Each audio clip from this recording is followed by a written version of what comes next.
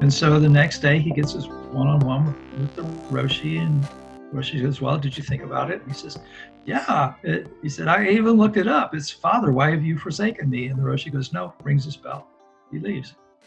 And so this goes on for the whole, like, I don't know how many days the retreat was. It's probably a 5-day retreat. That's pretty typical. And so on the last day, he comes in to have his one-on-one with the Roshi, and the Roshi goes, well, what do you think? Do you have anything else to say? And he goes, no. He says, I know that's what he said. What is it you're looking for from me? And this little Japanese guy leans back and throws his arms open and yells to the heavens, which I'm not going to do because I don't want to blow out everybody's radios when you're listening to this. Father, why have you forsaken me? And he says this with all his power and emotion and tears streaming down his eyes. And the priest gets, he wanted me to know what that was, to feel that for myself, to experience that's the depth of this sacrifice and to make this connection there. And so he walked out going, this little Japanese guy was trying to make me a better Christian. Thanks for joining us for another episode of What the Faith.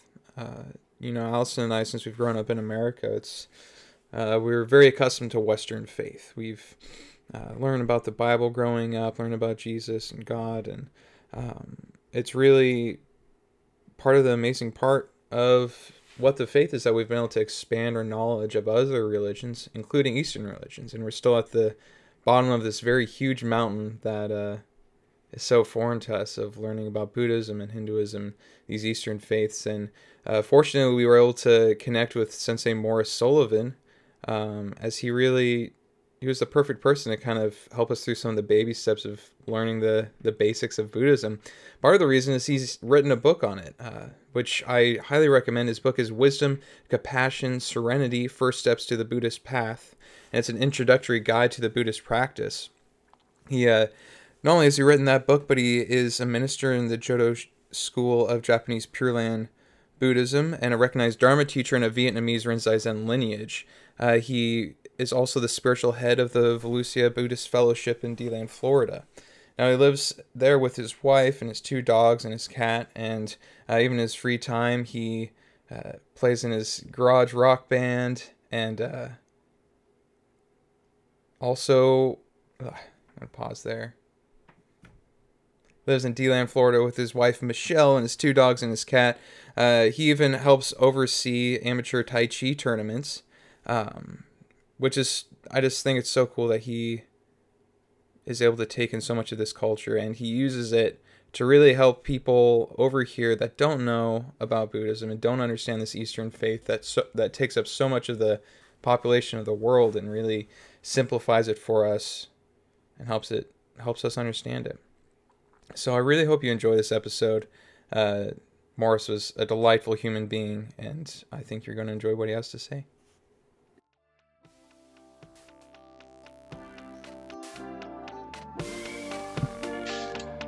It's kind of trendy and fashionable these days, actually. It's one of the fastest growing religions in the U.S. or in the West in general. And a lot of it is because of the interest in meditation and contemplative practices more generally. And so a lot of people come to Buddhism who may not be particularly interested in the religion, but are interested in some of the practices, which is fine because, every religion has an element of practice and an element of faith. And so if you ask a typical Christian minister, for example, if you said, I don't know anything about Christianity, what is it? He would probably say, God so loved the world that he gave his only son, which is a statement of belief, right? Statement of faith. This is what we believe in. Whereas with Buddhism, it's much more a path of practice. So the Buddha was a human being. This is actually a little bit more complicated than that, but generally speaking, Buddhism was founded by a human being named Gautama, who was born in India about 2,600 years ago, and decided that and he was very wealthy. He was a person of privilege and wealth, and his father, wanted to give him everything he could, and so the Buddha had a pretty luxurious lifestyle, and so but he recognized that despite his wealth and despite his privilege, that he was going to experience birth and death and illness and old age and all of these unpleasant things, and that there was no way around that. And then he found that there were people who were living a spiritual life, a holy life, trying to find a way out of the cycle of coming and going. So, in India back then and even now, it's kind of generally accepted that there's rebirth. Buddhism talks about rebirth and reincarnation a little bit differently. We talk about rebirth. I don't go into all of the semantic differences there, but basically, India in 500 years, 600 years BC was not a pleasant place. Being born meant you were going to experience some very, very difficult things. And so he found that there were people who were trying to get out of that cycle. And so he decided that he would go and see if he could figure out how to do that. And at the time, there were a number of ascetics, again, still are. If you ever visit India, you'll find people who are living very ascetic lifestyles. And the idea was that if you deprived yourself enough, put yourself through enough difficulty, that you might stop creating negative karma that would bring you back. And so you transcend the cycle of coming and going by basically starving yourself, standing on one leg, staring at the sun, things like that. And so the Buddha was doing these things. And I'm referring to him as the Buddha because we're talking about him as, from this perspective, at the time he was not the Buddha. He was Gautama. He was an ascetic. So he really found some very good teachers, learned what they had to teach about meditation, wasn't enlightened, found some ascetic teachers, started studying, practicing asceticism, almost starved himself to death, realized this isn't going to get me where I want to go. And so he began to take meals again, got his strength back, sat down beneath a tree, determined to sit there and meditate until he was awakened. And after a week, approximately, he was enlightened. And so what he was enlightened to was a path out of suffering. And so if you read the academic explanation of Buddhism, there's always the Four Noble Truths and the Noble Eightfold Path. So the first truth is just, if you're born, you're going to experience difficulties. A lot of the time, the textbooks will say all life is suffering.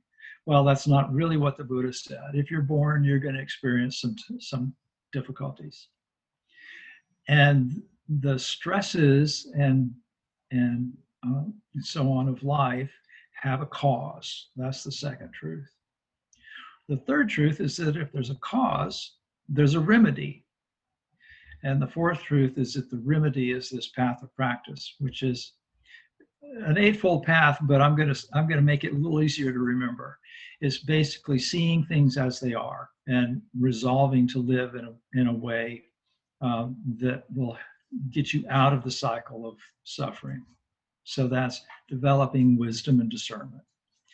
And then living in a way that is non-harmful and is compassionate toward yourself and all other beings. And then training the mind so that you learn to let go of patterns of thinking that lead to difficulty, cultivate patterns of thinking that lead to happiness. And basically that is the path of practice. And he said, if you do these things, then you'll get out of the cycle of coming and going. So, the Buddha was trying to find a way out of, birth and rebirth. But the method of practice which is, sums up and, do good, avoid evil, train your mind, don't do the things that lead to stress, do the things that lead to happiness. That works even if you're trying to transcend the normal day-to-day stress of living in a crazy world where there's a global pandemic, or just, having a job that is not any fun, and all of those things. You could sum up the training with the realization that the difficulties that we experience, the suffering we experience, is primarily the result of the way the mind engages with reality. Circumstances are essentially neutral, but what we do with the mind, how we respond to what comes into our awareness, determines what our experience of life is going to be like. So a lot of people, find out a little, read a little bit about Buddhism, and they see some of those things and they go, well, that makes a lot of sense. Let me see if I can learn how to do this practice. And it's totally okay with us if you're a Christian or Jewish or Baha'i or whatever, and you want to practice Buddhism. We're completely okay with that. And so you get a lot of people who are, sort of in this dual faith position, Christians who practice Buddha, who consider themselves also Buddhist, Jewish Buddhists, and so on. And so there's a couple of books that really explore the intersection of Christianity and Buddhism, for example. So let me take a breath. Where would you like me to go from here? I mean, that's kind of sums up what I feel like that was a great explanation of just kind of like the basic teachings of Buddhism, because I think it really helps like set the foundation, set the scene. And actually that was extremely helpful.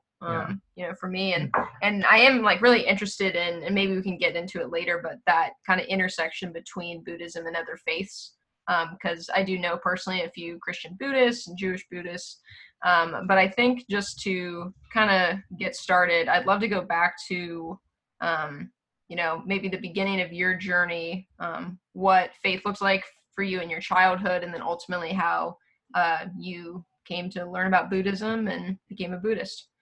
Okay, sure.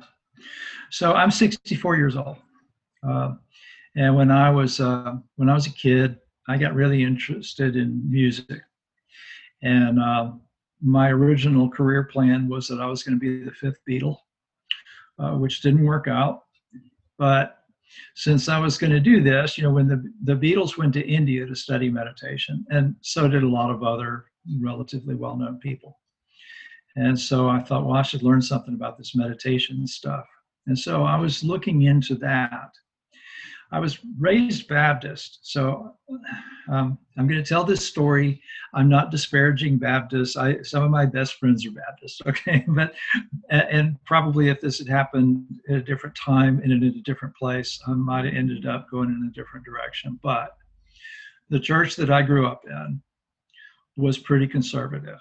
And I was living at a time, I was coming of age at a time when the civil rights movement was very much in full swing, and when there was a war in Vietnam, and the anti-war movement was gaining some steam when I was about 11, 12, 13 years old.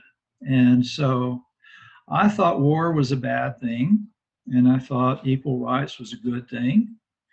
And it appeared to me that the religion that I belonged to, that my ancestors belonged to, thought completely differently. They seemed to like war and not like equal rights. And so there was a moment when I think I was about 13 years old, and was visiting my grandparents. My grandfather was a deacon of a Baptist church in this little town in Texas where they lived. And they started talking about how a black family had shown up at their church, and how my grandfather and the other deacons had gone over and told them where the black church was, and that they would be more comfortable there. And I said I didn't think that sounded very Christian. And so I was told to leave the table. So on our way back home after that, I told my parents I wasn't going to church anymore. I didn't feel right in that setting. But I didn't lose my interest in religion in general. I didn't feel like I had fallen away from God. I just felt like I'd fallen away from the religion of, that particular side of religion. And so I became kind of a seeker. And so I was trying to learn to meditate, I lived in Lubbock, Texas, and there was pretty much the opportunities to learn meditation for a white teenage kid in Lubbock, Texas were few and far between. But I did what I could do to study what I could. And whenever I read anything about Buddhism, it seemed to really make sense. So in the 70s, there were a number of books coming out about Zen. And I was reading a lot of them. And I started kind of thinking of myself as a Zen Buddhist, although there was nothing official I could do about that. We moved to Florida. And again, when it came to opportunities to practice Buddhism for me, there weren't any. But I always continued to read and try to practice.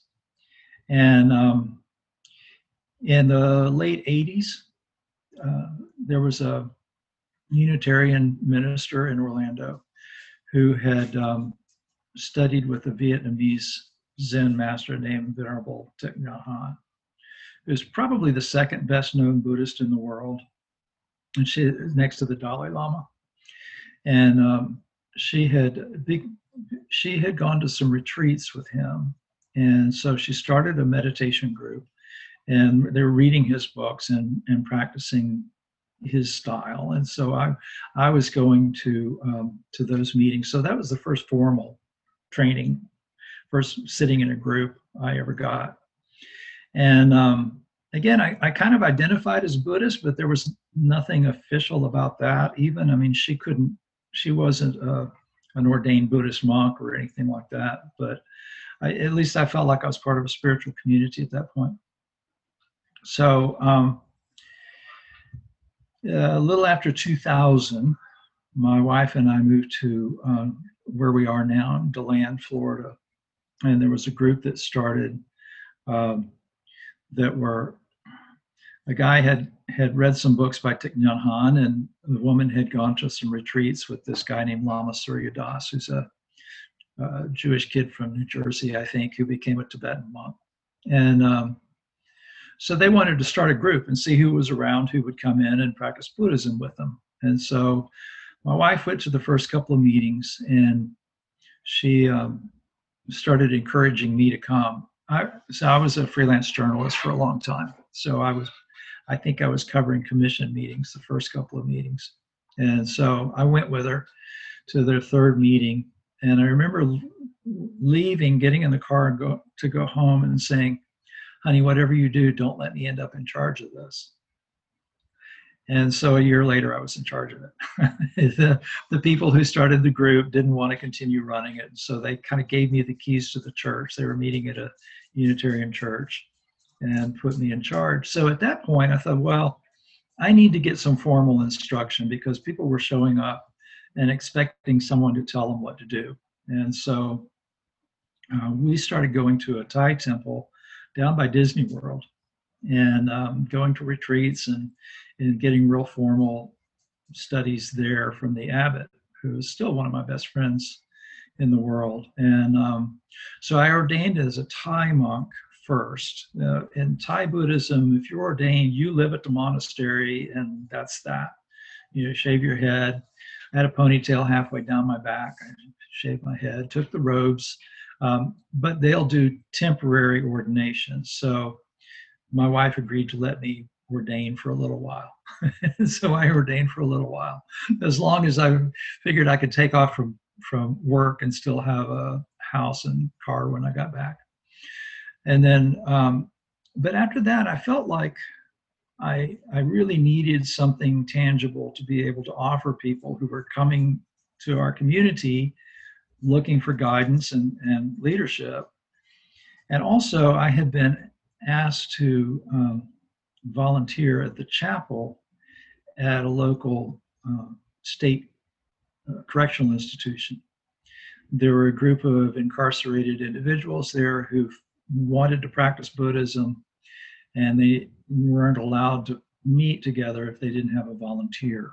So I had started going there as a volunteer and just sitting with this group. And there are things that ordained people can do. We can have confidential conversations and that sort of thing. And, if somebody wants to formally become a Buddhist, there's a ceremony that you can do for that and that sort of stuff. And so I started looking at Buddhist chaplaincy programs, and I found a program that I could do remotely for the most part. It's based in California, but it grew out of the Buddhist Temple of Chicago, which was founded in the 1940s after World War II. And it was based in Japanese Buddhism, but was non-sectarian, deliberately non-sectarian. And so I did this 2-year seminary program, you could call it, and got the title Sensei as a result of that. Sensei means teacher, so that's my official religious title, is Sensei. And that allowed me to do some of these things: weddings and funerals and refuge ceremonies. When you become a Buddhist, you do a thing called going for refuge. But I still felt like a Zen Buddhist. And I had developed a fairly close relationship with the Zen community, but also had developed a friendship with the abbot of a Vietnamese monastery about an hour from where I live.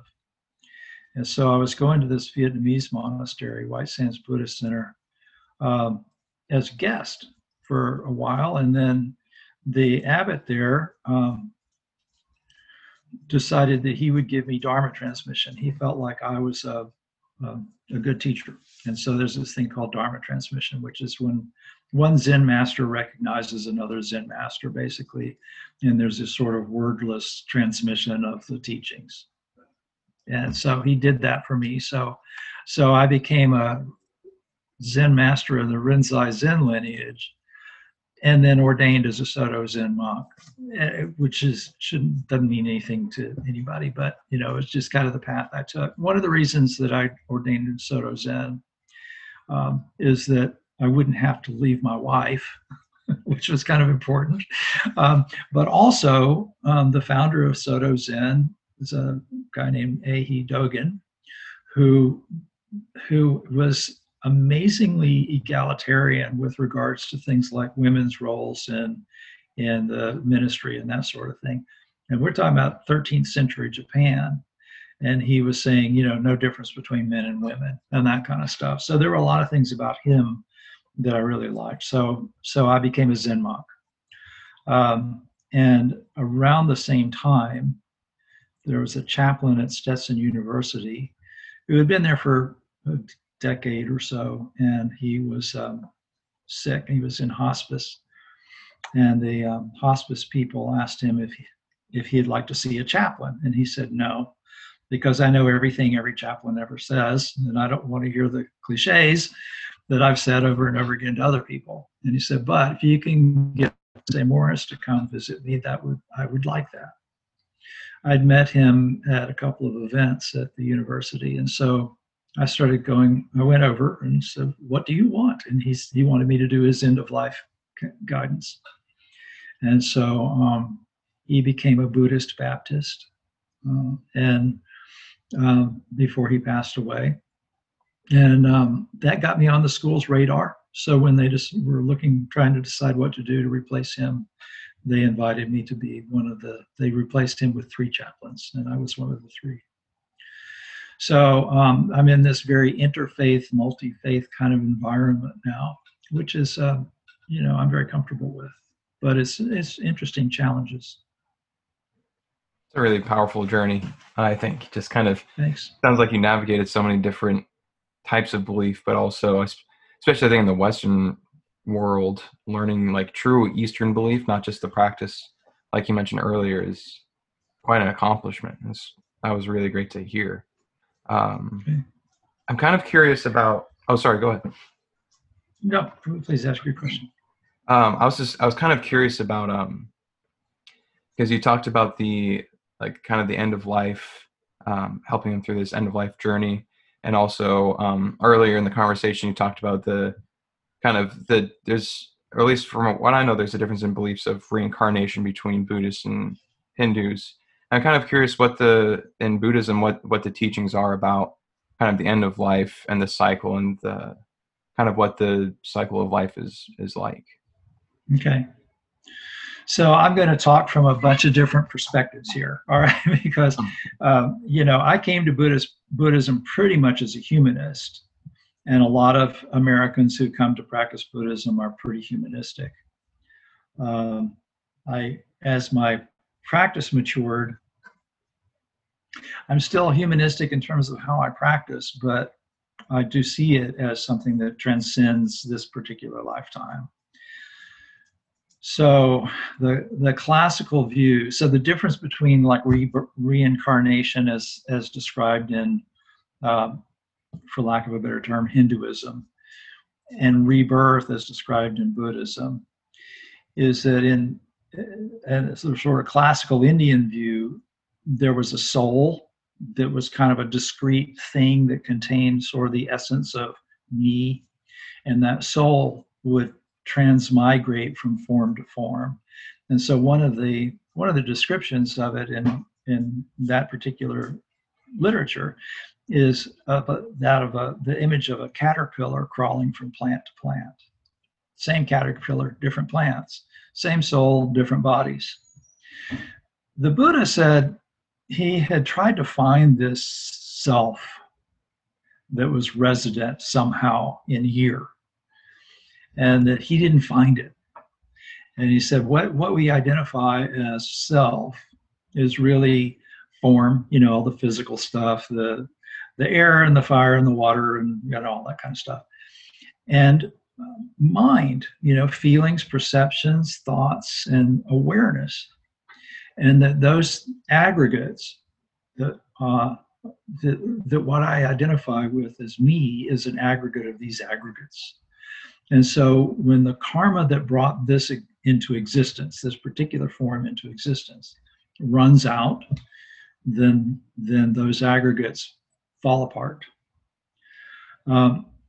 But the actions in this lifetime kind of cling onto to the consciousness, and so the clinging wants to take form. It wants to cling to stuff and take form. And so the nature of the clinging that is resident, that you built up over your life, when you pass away, will create another form. And so what form your next life is the function of what you did in this life. So the metaphor is a lot more like a candle flame. If you lit a candle and let it almost burn away, and then the heat, as that first flame became almost extinguished, you lit another candle from it, then you'd have another flame. It's not the same flame. The flame doesn't jump from one candle to another, but the energy in that flame is one of the causes for the next flame. Does that make sense? So that's kind of the difference. So in sort of the pre-Buddhist view of karma was almost like predestination. There was actually multiple views in India. There was one that what you did in this life didn't affect anything, so you might as well have a good time because, when it ended, that was it. It was all over. And then another view was that what you did in this life affected the next life and predetermined it. And so whatever happens to you in this life is the result of what was predetermined in the previous life. And the Buddha said, nah, what I think that past karma, present karma, and future karma are what's important. So you come into this moment based on what's happened in the past. You're creating karma in this moment that's going to affect your future. And the actions that you do in the future are going to determine, along with all of the stuff that you've already brought along with you, is going to determine your next form. So, again, if you're a humanistic and don't particularly want to believe in rebirth, you don't have to, because what you do in this moment is going to affect your tomorrow, right? if you do good things, avoid doing bad things, and train your mind, you're going to like life better in the future than you do, than if you don't. That if you, do bad things and avoid good things, and all that kind of stuff. So the cycle is the same either way. So I said, so the Buddha himself he taught in a fairly humanistic way. So there are multiple sort of canons in Buddhism. The canonical text of Christianity is the Bible. The canonical text of Buddhism is about 15 feet of bookshelf space, and that's just the original canon. After the Buddha died, Buddhism didn't just kind of become static and stay there. It encountered other cultures and stuff. So there are sort of more advanced, progressed, evolved versions of Buddhism, however you want to look at that say, okay, that when you become fully enlightened, you don't just leave, you can actually become a Buddha. And the Buddha himself is eternal. And so at that point, then Buddhism starts to look pretty theistic. The original teachings were not particularly theistic. They were pretty humanistic. But if you look at the way most Asians practice and things like that, then you get kind of grasp this, you encounter this eternality of the Buddha that looks a lot like God. It's a little different, though, in that what we're talking about is really oneness. Everything sort of arises as a function within sort of the greater whole. So where you start finding a lot of commonality with like Christian theology there is if you read something like Thomas Merton, where he talks about God as the ground of being. So when you take Buddhism to that cultural level, which is, sometime after the Buddha passed away, then you start to encounter things that look very much like that. So did that help? Yeah, absolutely. Okay, and that's one thing that like I'm really interested in is the the crossover and what aspects of like Buddhist teachings can go very well and pair very well with whether it be Christian doctrine, especially within like Judaism and Christianity, and looking more at like I'd be interested to know kind of your experience and thoughts just like being more in the interfaith space and where you see how Buddhism and more Western religion can have a lot of ties. So there's a couple of levels, and one is when you start to look at ways that contemplative practice can enhance or contribute to your faith practice, right? Then I'll tell you a story. There was a priest. I think this was Father Robert Kennedy, but I'm not sure. I'm not sure if I'm telling the right story about the right priest. But at any rate, there was a period of time when the Catholic Church was kind of exploring ecumen. There was an ecumenical movement. They're kind of looking for a lot of common ground. And so there was this priest who went to a Zen retreat, several-day retreat, with a number of other priests and other people and so on. And so he was, the way these are structured, you spend a lot of time sitting in meditation. You do a little bit of group chanting in the morning. There's sort of a religious service at the beginning of the day. You do some mindful work and, things like that. But a part of the process is that you get to have a one-on-one conversation with the teacher who's leading the retreat. And so there was a fairly famous Japanese guy who was leading this particular retreat. And this priest came in on his first day to meet with this Roshi, and he said, I'm a Jesuit priest, and the Roshi means teacher, Zen master. And the Roshi says, oh, okay. And so they talk a little bit, and the Roshi says, okay, well, let me give you a koan. So a koan is kind of a story that doesn't quite make sense logically, but it's really designed to kind of get you to stop thinking and analyzing and just kind of experience with your heart. So he said, what were Jesus's last words? And the priest said, Father, why have you forsaken me? And the Roshi says, no, and rings the bell, which is the signal for him to get up and leave. So he gets up and leaves. And he goes back and he's meditating and he's thinking, I'm pretty sure that's right. And so that night, he looks it up and he's like, yeah, Father, why have you forsaken me? And so the next day he gets his one-on-one with the Roshi, and Roshi says, well, did you think about it? And he says, yeah. He said, I even looked it up. It's Father, why have you forsaken me? And the Roshi goes, no, rings his bell. He leaves. And so this goes on for the whole, I don't know how many days the retreat was. It was probably a 5-day retreat. That's pretty typical.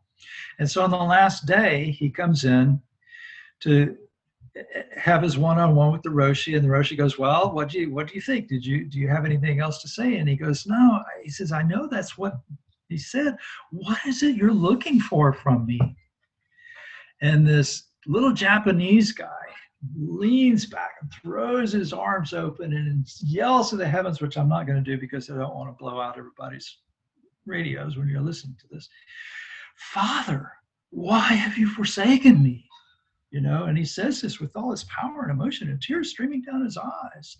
And the priest gets, he wanted me to know what that was, to feel that for myself, to experience that's the depth of this sacrifice and to make this connection there. And so he walked out going, this little Japanese guy was trying to make me a better Christian, which by having me experience what it means, not just to be a Christian, but to live that. And so, that's one way that you can bring Buddhism and the practice of Buddhism to experiencing, what it means to practice your faith, whatever your faith is. And there's I mentioned Thich Nhat Hanh. He's written a couple of books. One of them is called Living Buddha, Living Christ. One of them is called Going Home, Jesus and Buddha as Brothers. He actually got to know Thomas Merton, and so he, really got his view of Christianity, and so he kind of considered himself to be both at some point. And then Father Robert Kennedy has written a book called Zen Gifts for Christians. And there's some others out there. There's a book that I can't think of the name of. It's about how to be Jewish and Buddhist. And so there's a lot of books out there now on that kind of thing. But, like I said, we're total, if you walk into one of my meetings, I have absolutely zero desire to convert you. I want to help you find your path.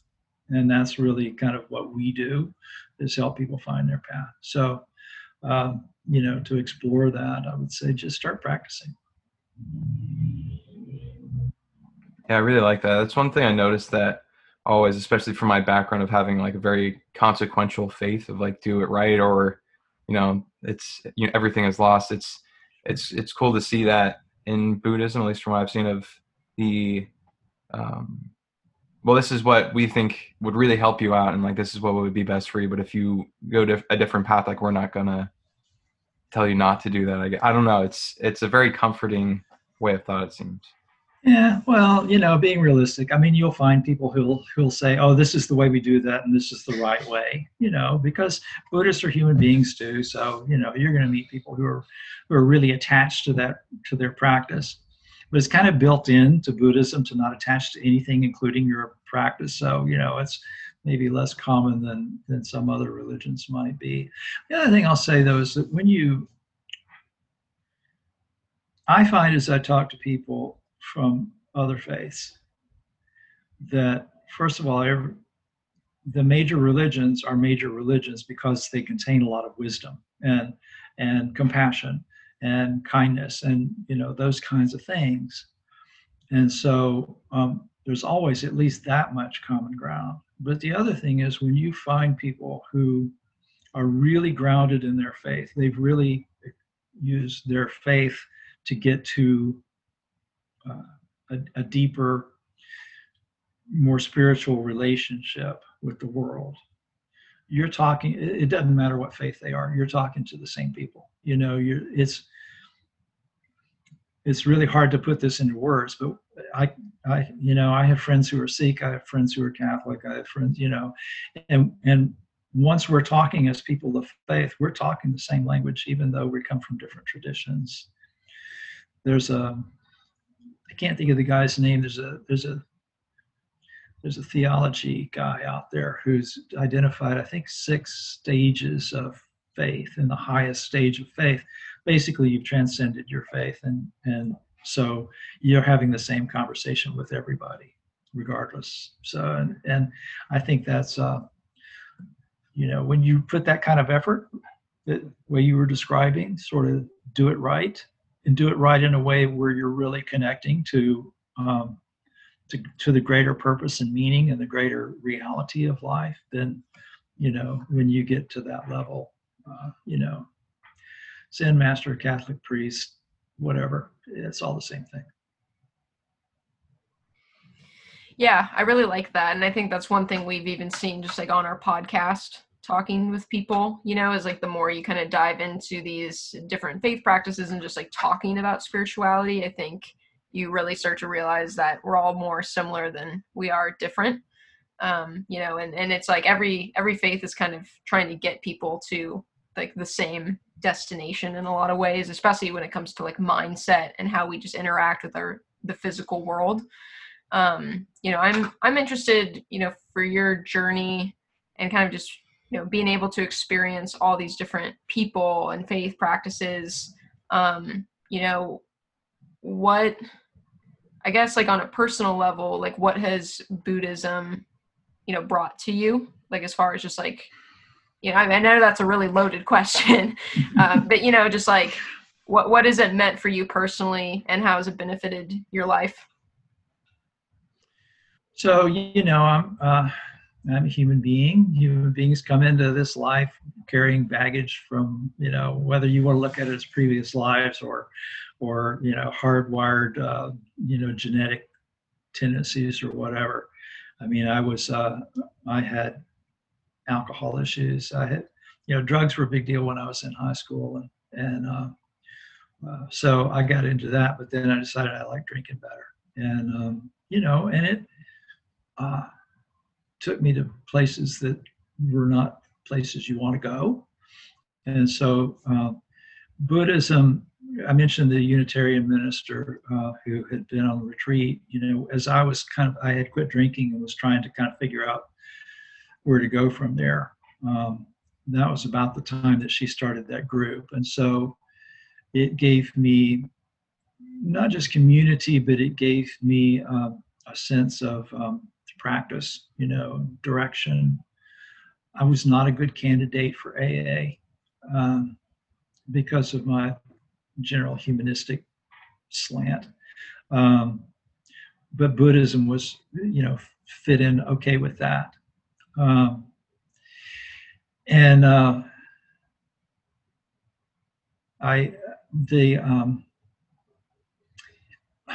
I would say if it weren't for Buddhism, I probably wouldn't be here, really. I mean, honestly, we're, like I said, we come into this life carrying the baggage, and then we're born in a certain place, at a certain time, to certain parents. And my father was a very violent alcoholic and stuff like that. So having a practice, having Buddhism as a refuge, has really helped me to resolve a lot of things that happened in my childhood and so on, that I don't know what I would have done otherwise with that stuff. I probably wouldn't have lived, because the alternative for me was sex, drugs, and rock and roll, right? So I still play a little rock and roll, but it's in a different context than it would have been back then. I'd have probably been one of those dead at 27 guys, really. But today, it has been a long journey, and I'm just happier. I noticed one day, this was probably 10 years ago or so, I was standing in line at the supermarket waiting for, I was going to get subs for my wife and I. And the guy making sandwiches, there was only one guy making sandwiches, and he was very slow. And I was kind of looking around, and everybody else was just so annoyed, and they were kind of shuffling their feet, and they were doing all this things all the time. And it was just, the tension was just almost tangible. You could almost feel it. And I was pretty happy being where I was. And I realized, that there was a time when I was very much a type A person, and I would have been probably the worst one in line there. But because of my practice, I was able to be pretty comfortable just being in the present moment, whatever was going on in the present moment. It's no big deal. I was leaving the prison one day, and the people in the control room were in no hurry to let me out. And it occurred to me that it would do me absolutely no good to get irritated, right? Because the more irritated I got, the less concerned they would have been, right, about my mood. And I thought, it's really nice to have this patience, and be able to recognize that, and to not be freaked out about all the other things I have to do and how unfairly I'm being treated and all that kind of junk. I would have just been making myself miserable. So, I wish I had developed that degree of patience when I was younger, but that's the way life is sometimes. Yeah, and I feel like that's also such a commonality with a lot of faiths, is kind of that like redemptive quality that like faith can bring you. And not to go totally like on a different tangent, but you've brought up a few times about working with people who are incarcerated. And I had a little bit of an experience with that, just like more in a Christian context, but I am interested, from your perspective and experience, for people who are, have done bad things, and we've all done bad things, or just, at very difficult times and dark times in their life, as being kind of a leader and a teacher. How have you seen Buddhism really help, people who are incarcerated or struggling with addiction and things like that? Well, first, I will say that the statistics show that any religious program, any faith, reduces the risk of recidivism, or reduces the recidivism rate. So, and I think that there are things about religion in general, religious programs in general. There's a community, there's people who accept you as you are. That's the one thing I find a lot of by talking to inmates, is that they never really felt accepted by anybody. And by the way, I use that term out of habit, but because they use it in the prison system. But I try to say incarcerated people. We don't categorize them that way. But anyway, I find that most of the ones who come to our meetings come in saying, so I'm this in a dorm with this guy over here who seems to be so laid back all the time, and he seems to be very comfortable and pretty happy and easygoing and all of that, and I want to know what his secret is. And he said he's a Buddhist, so here I am. It makes it possible for them to I think it makes them better people, generally better behaved people. They're not perfect, certainly. I end up with one in confinement now and then and that sort of thing, but generally I think they act out a little bit less, and so they create less stress for themselves, and it makes it easier for them to accept these really unpleasant circumstances that they're in. And it's the most rewarding thing I do, really. I mean, we talk about suffering, and most of the time we're talking about, when we're talking to the average American, that's kind of an abstract idea, really. But when you're talking to people who are literally not free, physically free, and who can have everything taken away from them in a heartbeat, and it really makes this idea of suffering a lot more tangible. It makes it, I think, your practice a lot more urgent in a way. You really take it more seriously, I think, when you see what suffering can really look like. Yeah, it's really, I mean, I feel like those are the people that could use it the most too, that could really use a hope and a way to gain control over their lives and themselves.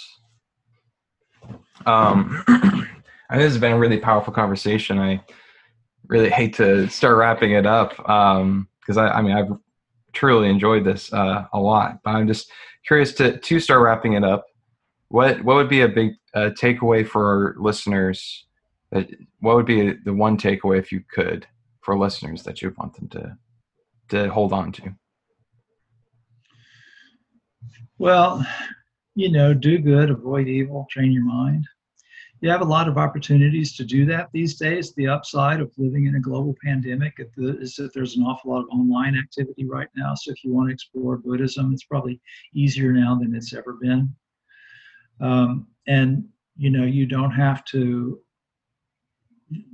renounce the faith that you've been practicing in order to incorporate some of these principles. So just do it. You don't have to know a lot. Just start. And start where you are. You are who you are. You don't have to change in order to practice a spiritual path of any kind. And times of great difficulty are the times that motivate us to move toward freedom. And so this is a good time to do that. Thank you so much for listening, folks. If you like that episode, I'm going to stop there. Thank you so much for listening, folks. If you like that episode, please check out Morris's book. It is what you need if you're looking to learn the basics of Buddhism. His book is Wisdom, Compassion, Serenity, First Steps on the Buddhist Path. It'd be perfect for you. It's perfect for us, and it's what we need right now. Also, if you like that episode, please keep tuning in. Subscribe to our channel to hear more interviews and hear more people's stories and discussions around the places faith and spirituality takes us. We're now releasing episodes every other week, so that way we can spend more time editing and trying to have a higher quality of episode, since we're balancing it with these other parts of just living life. So we're really looking forward to our next episode, and we'll see you then.